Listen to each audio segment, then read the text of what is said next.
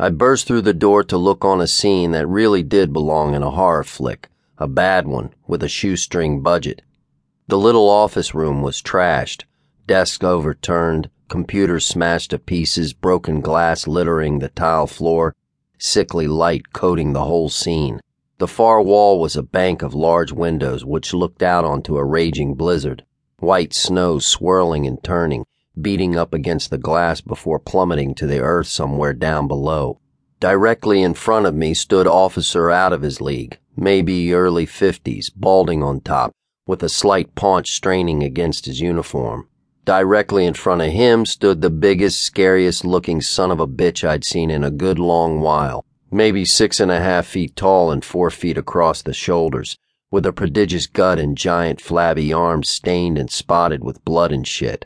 Literal brown shit. Guy had to weigh in at 400 pounds, easy.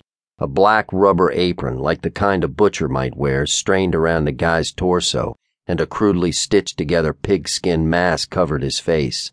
In one meaty fist he held a massive cleaver, and in the other he clutched a pitted meat hook. A couple of small bullet holes dotted the maniac's apron, but he wasn't bleeding, nor did he seem to be particularly bothered by the wounds. Awesome. This would be easy. Fortuna gave me a paper clip, an unlocked door, and a cup of coffee. In return, I got to deal with a giant pig mask-wearing freak with a cleaver. Ugh.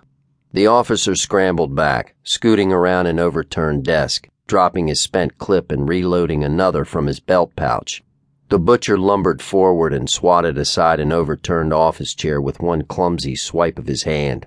Crack, crack, crack, crack, the officer's gun barked, and a few more holes bloomed across the butcher's chest. A few tore through the pig's mask and into Big and Ugly's head. Guy didn't flinch, didn't slow down, didn't give two shits about a couple of measly old human bullets. With a prodigious overhand strike, the butcher drove his meat hook through the desk between him and the officer. With a tremendous heave and a flick of his hook, the desk toppled lazily over to the side. Then, a swift horizontal slash with the cleaver.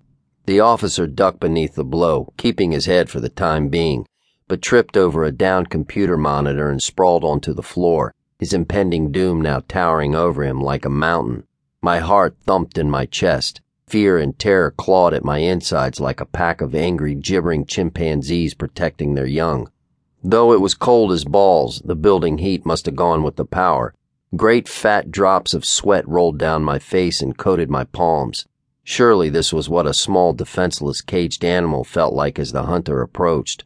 Panic, doom, terrible impotency. Some deep reptilian thing in my brain demanded I creep back out the door and find cover. Find some safe place to hole up for a while. Some place easily defensible where I'd have more control.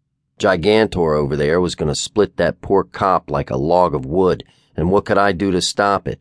A day ago, fighting some pig-faced asshole would have been terrible, but simultaneously familiar ground. Well, sort of. I've never actually fought a pig-faced supernatural serial killer, but after the first dozen death-dealing monsters, they all kind of start to blend together. A day ago, I would have blasted this shithead with my vis-imbued hand cannon, maybe blown him back into the Dark Ages. Or I could have charbroiled him with a gout of flame powerful enough to be seen from space. Shit, a day ago I could have whipped up a whirlwind of smashed office furniture. And today the best thing I could do was run. So I sprinted, not toward the door and safety, but rather toward the downed officer. As much as I wanted to, I couldn't just turn tail and scram. If I didn't step in to help, that poor cop would wind up hanging from the rafters on the business end of a meat hook. Fear is okay. Shit, it's better than okay. Fear and I are close buds, and he's kept me alive more times than I can count. Generally, it's wise to be afraid of a guy bigger than a pro wrestler with a pig mask and a cleaver. Ignore that fear to your own detriment. But neither should fear be your master. It's a warning beacon, but sometimes you need to act in spite of that gut-gnawing badger chewing up your intestines. That's courage.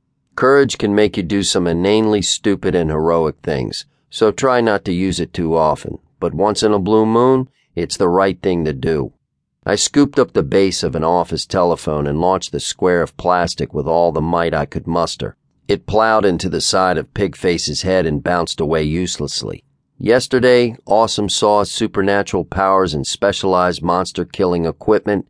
Today, a busted-ass plastic telephone.